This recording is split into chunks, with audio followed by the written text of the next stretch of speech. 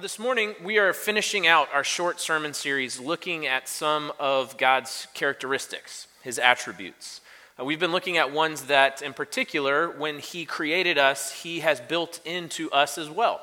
Attributes that we don't often talk about. We've seen God as long-suffering, that God has anger, gets angry, and that God forgets. That's the three things we've looked at so far. And this morning, we're going to talk about something that I think we don't necessarily like to talk about that much. That's not good. That much. We like to distance ourselves from jealousy. We don't talk about it. We try to ignore it. And yet, when we look at Scripture, it confronts us face to face. So let's give ear to the reading of God's Word this morning. A reading from Exodus chapter 20 and James chapter 4. You shall not make for yourself a carved image, or any likeness of anything that is in heaven above, or that is in the earth beneath, or that is in the water under the earth. You shall not bow down to them or serve them, for I, the Lord your God, am a jealous God, visiting the iniquity of the fathers on the children to the third and the fourth generation of those who hate me, but showing steadfast love to thousands of those who love me and keep my commandments. You adulterous people, do you not know that friendship with the world is enmity with God? Therefore, whoever wishes to be a friend of the world makes himself an enemy of God. Or do you suppose it is to no purpose that the Scripture says he yearns jealously over the Spirit that he has made to dwell in us? But he gives more grace. Therefore it says, God opposes the proud, but gives grace to the humble. This is the word of the Lord. Thanks be to God. Pray with me. God, we come to your word this morning once again, come to hear from you, to believe the truth of the gospel. I ask that you would send your Spirit to us, that we might be able to hear your words to us this morning, that we might believe that you are a jealous God who is jealous for us, who longs for us to be with you, and would do and does whatever it takes to have us. Pray that my words would fall to the floor and only your words remain. Pray this in Jesus' mighty and powerful name. Amen. It's November 2014. President Barack Obama has traveled from D.C. back to Chicago to vote in the midterm elections. He goes to his local polling place, gets his ballot, and walks up to one of the voting stations. It looks like a tiny desk with like a cardboard box on it, so that no one can see each other's votes. And he stands in one right next to Aya Cooper. She is a local resident also voting, and you can tell from the CNN video that she's a little nervous voting next to the president. She's trying not to make eye contact with the cameras. There's got to be thousands of them there. She's trying just to focus on her voting, not to look at the president's ballot right there. That's when it happens. From across the room, another voter shouts, "Mr. President, don't you touch my girlfriend." It's Aya's boyfriend, Mike Jones, who's there voting as well. And without looking up, the president just says, "Well, wasn't intending on it." And Aya turns bright red. She's totally embarrassed, completely ashamed. She says, "I'm so sorry. I just knew he would say something ridiculous. I didn't know what it was." She continues to apologize, and they continue to talk, the president and Aya, about what it's going to be like when she tells her friends about how embarrassed her boyfriend made her and how cool the president was with the whole situation. They finish voting, and she turns to the president, extends her hand to shake his hand, and apologizes once again. And instead of shaking her hand, he goes for that awkward politician greeting, like the side hug with like the side face kiss thing. And he says, "There, that'll give him something to talk about." Now he's really jealous. The whole room erupts in laughter. Right? Jealousy makes us do stupid stuff, doesn't it? Something that at the time seems funny. It seems smart, admirable, maybe even wise, but looking back, it's often embarrassing, maybe detrimental or harmful to ourselves or others. Right? Very rarely do the actions we take out of jealousy end as we intend them to, much less end well. And I think it's for that reason that we see jealousy as primarily a bad thing. Something that we don't want to be a part of, wouldn't ever admit to and try to distance ourselves from. Shakespeare, in his play Othello, deemed it the green-eyed monster. And from an early age, we warn our children about jealousy, not to be jealous of other people. But here, in these two passages, and numerous times throughout Scripture, God tells us that he is a jealous God. It doesn't compute. It doesn't make sense. What does this mean, that God sometimes acts irrationally and does things that have unintended consequences because he's jealous? Certainly not. So then, what does this mean? Why would God tell us that he is jealous? And how does it change how we view God, how we view ourselves, how we view jealousy? See, God is jealous for his people. He's jealous for you. And that shows us the depth of his care, the depth of his love for us. And hopefully, it leads us to begin to long for the things that he longs for. Right? God telling us that he is jealous tells us that he was willing to risk loss, that he is now pursuing a return, and that he is giving, not demanding.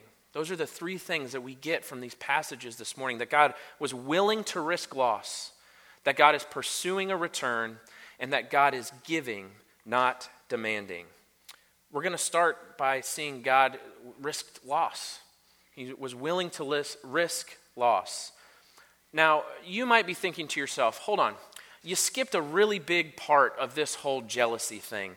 How can God be jealous if he's really God? Jealousy comes out of longing for something you don't have, wanting something that you can't get, right? How can God not have something? It's a very good question. The truth is that God doesn't have everything because God has lost something.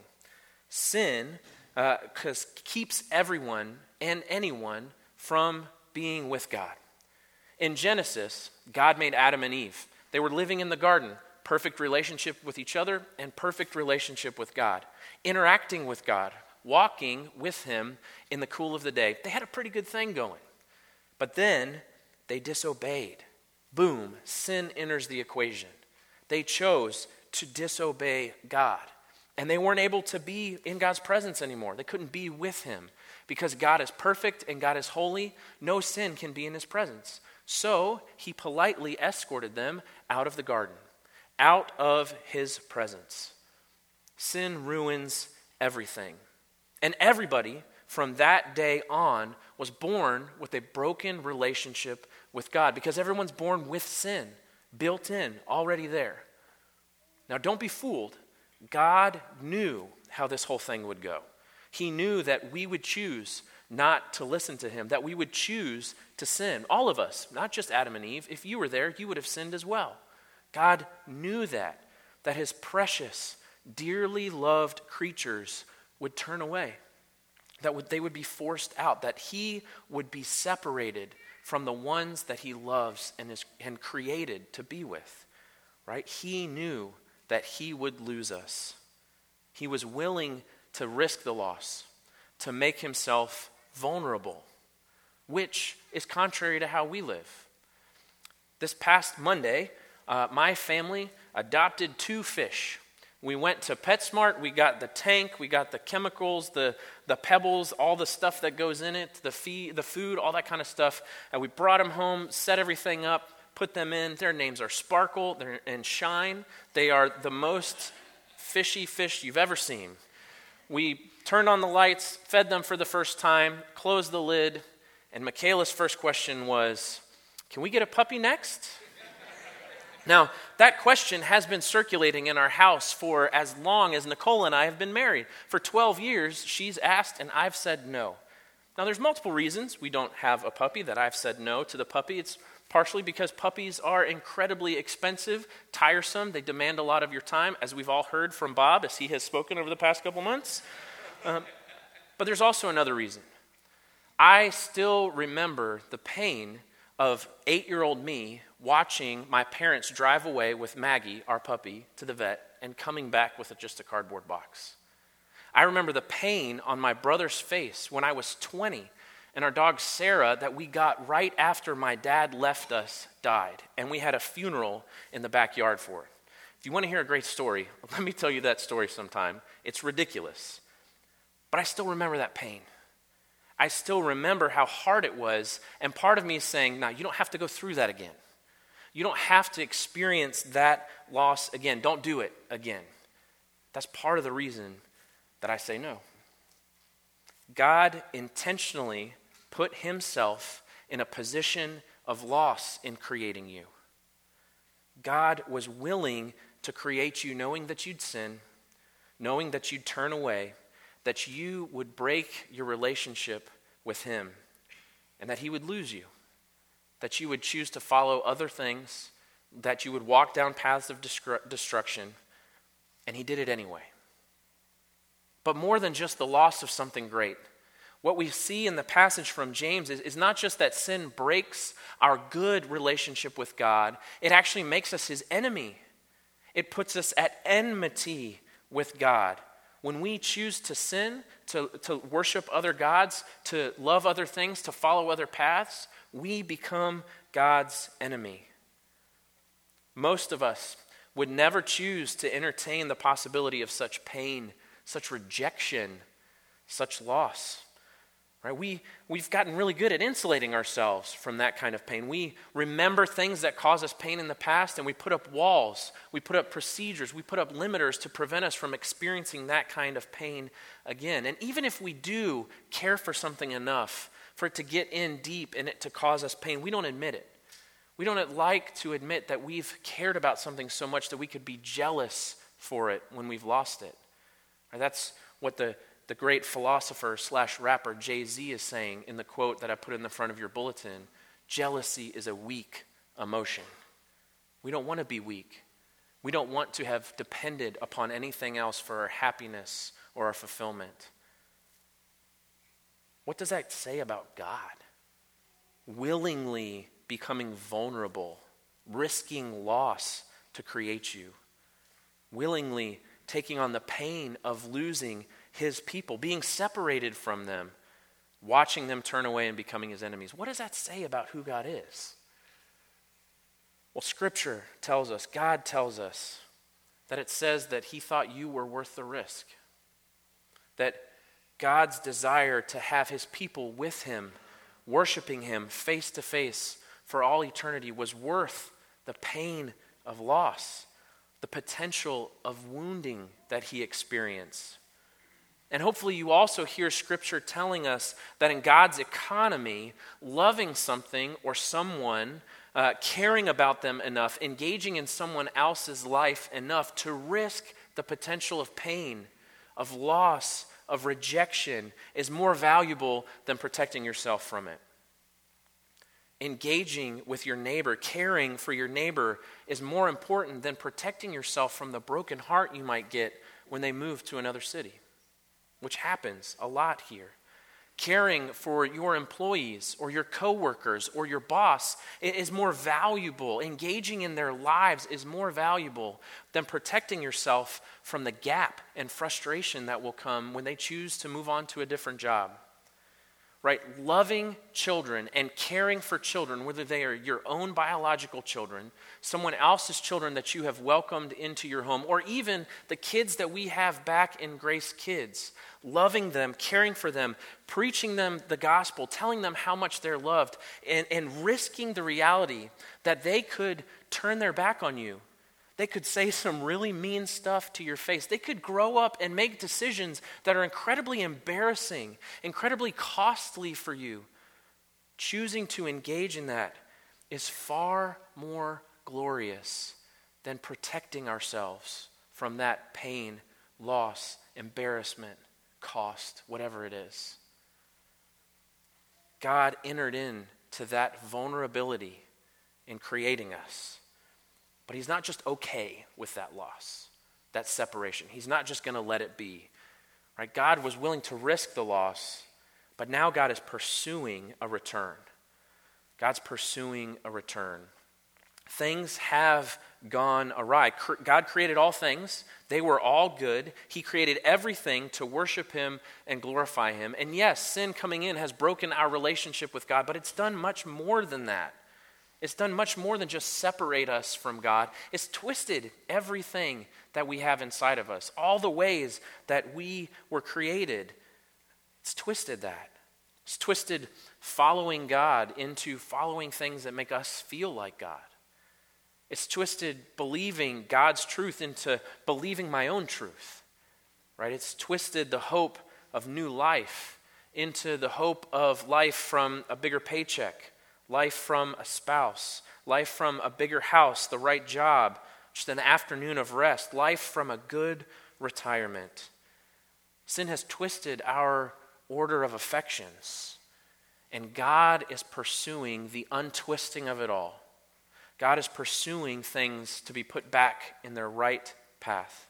In this passage from Exodus, God is giving his people a set of rules to live by as they're being formed into the nation Israel, rules that we call commandments. And here in the second commandment, God is telling them not to make any visible thing into a representation of God or a God. He is telling them not to bow down and worship anything that was created by hands because he is a jealous God. Now, the first reading of that, it might seem like God is saying, please don't worship anything else. I couldn't stand it. I need you to worship me. I'm so jealous over you. But that's not what God is saying, right? God, in giving Israel this commandment, is saying, I have created you in a specific way, with a specific function, and that is to worship me with everything that you've got. Heart, soul, mind, strength, everything. And if you worship something else, just because you can see it, and so it seems closer, if you choose to bow down to something that seems precious because it's made out of some glittery material, you're not functioning as I have intended you to function. You're not living as I created you to live, and so you're not going to have the fullest life possible. In fact, it's going to be to your detriment. Worshiping anything else other than me is going to lead to your eventual death. The running down of your life, the wearing thin, the exhaustion. I want you to live as I created you to live, to function as I created you to function. When I was in college, Nicole and I were dating. She was living in Atlanta. I was still in Gainesville, Florida. One visit, when I had gone up to visit her, driving back, I was sideswiped by an 18-wheeler. It busted in the passenger window, cracked the windshield, and bent the frame on that side of the car and flattened the tire. He drove off, I pulled over, and thankfully had a spare tire, a donut, in the back of the car, changed it, drove back to Gainesville, and throughout the course of the next week, got the windshield replaced, had the frame bent back into place, and the window on the passenger side fixed. But I didn't have time to fix the tire. And I was going back home to Orlando the next weekend, and so I figured it's not that big a deal. Maybe when I get home, I can just drop it off at the tire shop and I'll get it fixed. So I pull into the driveway at my mom's house, and she gets out and she says, have you been driving on this donut the whole time? Did you not know that you're only supposed to drive 50 miles on a donut? Obviously I didn't, because I had driven about 200 to 250 miles on the donut. And what that meant was when I took the car to the tire shop, not only did I have to buy a new tire, I had to buy a new spare tire too.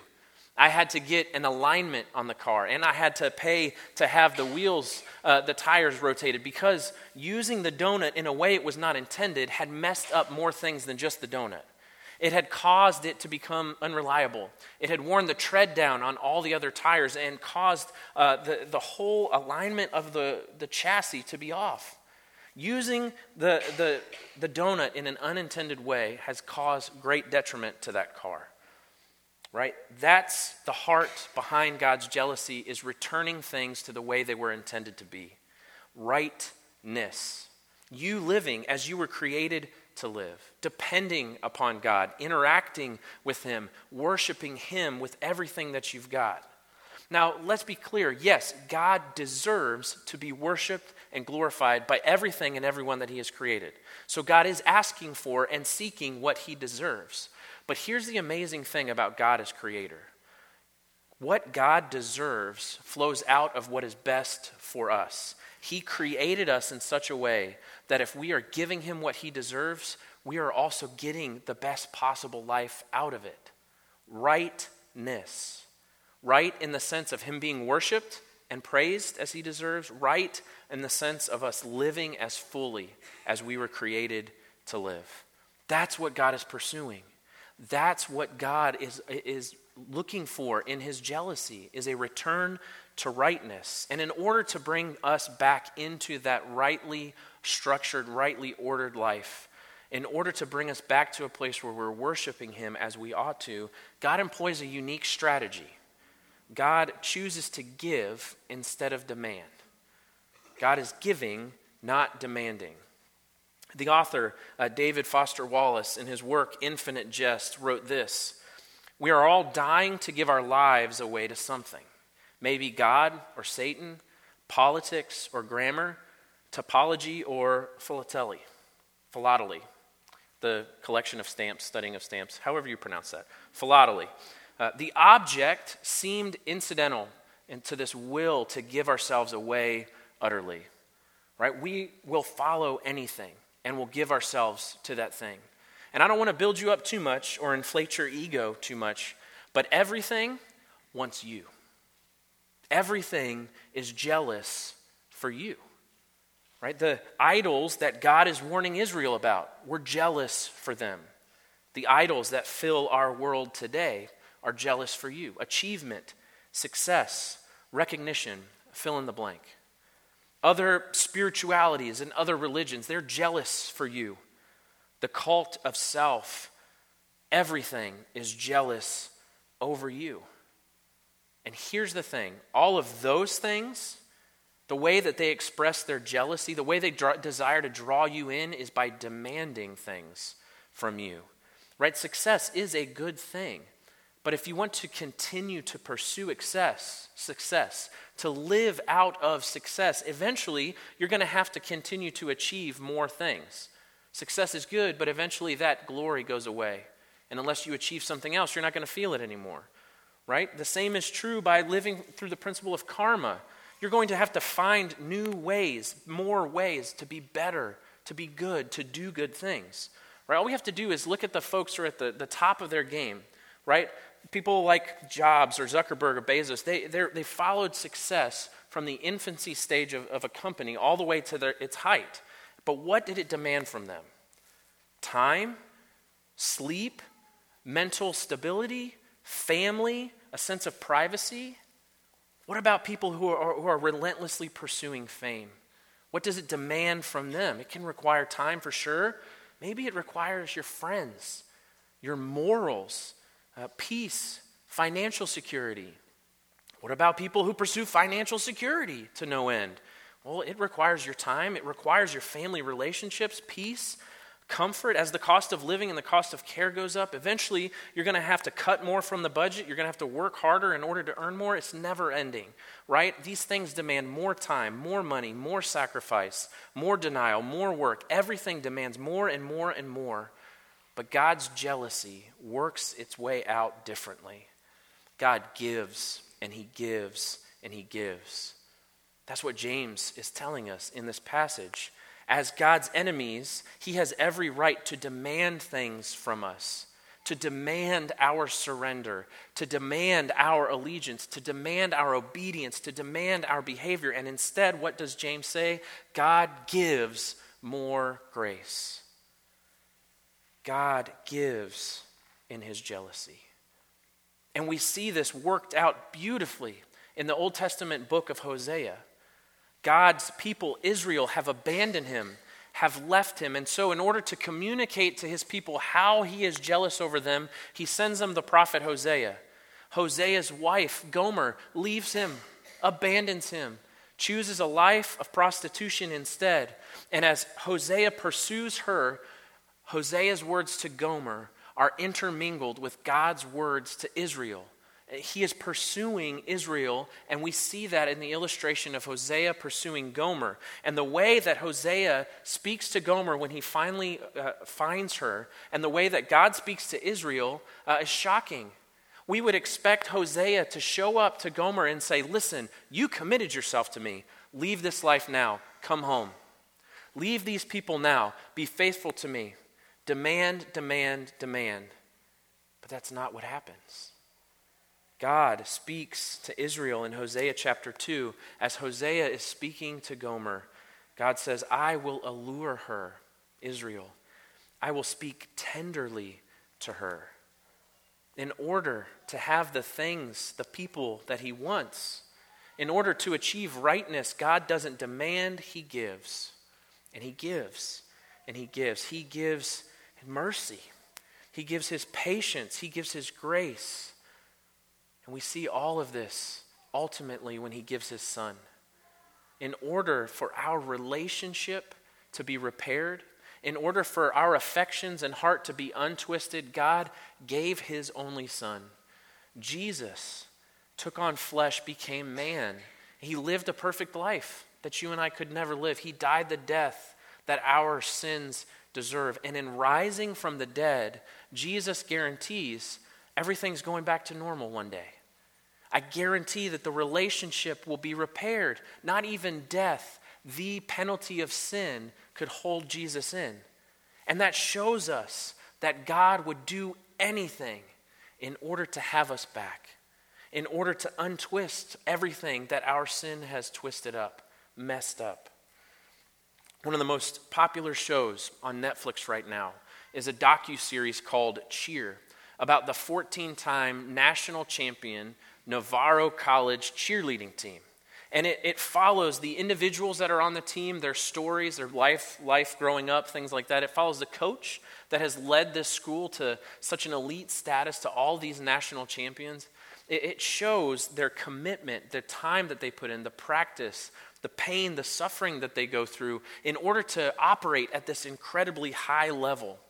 And in one of the episodes, one of the assistant coaches who is responsible for the emotional, relational, and mental wellness of the people on the team is talking to everybody, the trainers, the athletes, the coaches, everybody. And he's explaining, telling the story, why he's so committed to this program. And it starts when he was on the team, when he was a cheerleader. And after spending all this time preparing to go to the national championship, a week before, he, in his own words, made a bad decision and had to spend a night in jail for it. But, as he continues to say, that wasn't the hardest part. The hardest part was waking up the next morning and being kicked off the team, a week before national championship. He said it was such a blow to who he was, to his mental state, that he found himself wandering around, lost physically and emotionally in the downtown of the city where the college is in Texas. And he said, I was nothing, and I decided I was going to kill myself. He tried, and he failed. And that's when the team found him. That's not what he uses to describe them, though. He says, that's when my family found me. You see, he didn't know this, but the team had chosen to give up their practice time a week before championships, to break their focus in order to go find him, even though he had already been kicked off the team. Even though he was no longer a part of the performing group, he was still a part of the family. And so they were willing to give up their time, their focus, their potential championship to make sure that he was okay, that he was alive. And when he realized that, he said, that changed everything for me. And I asked the coach for a second chance. She extended that second chance, and I've committed myself to making sure that everyone on this team knows that they're not just their output, but they're part of the family. They are cared for, they are longed for, and they are one of us. What we see in these two passages is not the care of highly competitive athletes. We're not talking about the value we have in the eyes of a 14-time national champion coach. We're talking about the fact that the sovereign creator of the universe wants you. He is jealous over you so much that he was willing to give anything and everything, including his only son, to not just have you know that you're part of the family, but to actually make you part of his family. God, in creating you, was willing to experience the pain of your loss, but he's not okay with you being separated. And so he has done whatever it takes, and that looks like giving and giving and giving to the point where he has given it all. in order to bring you back. That's what God's jealousy means to us. Let's pray. God, this seems so foreign that you, being jealous, would be willing to behave in a gracious way, because we often behave very ungraciously, very unceremoniously, very unlovingly when we are jealous. And so it's hard for us to believe that you actually want us, that you would long to have us back, to have us worship you face to face. It's hard for us to believe, but God, we see this here in your word. We trust you, and so we ask that you would allow us, through the power of your Spirit, to believe that this is true. I pray that your jealousy for us would change the way that we view ourselves, that we view our own jealousy. And I pray that you would help us to receive the gifts that you give us, to receive your grace, to receive your mercy, to receive your Son. And would you help us seek to create rightness in the world around us, that you would help us to seek to bring others into a loving relationship with you, because we know you want your creatures back. We pray this in the name of your Son, Jesus. Amen.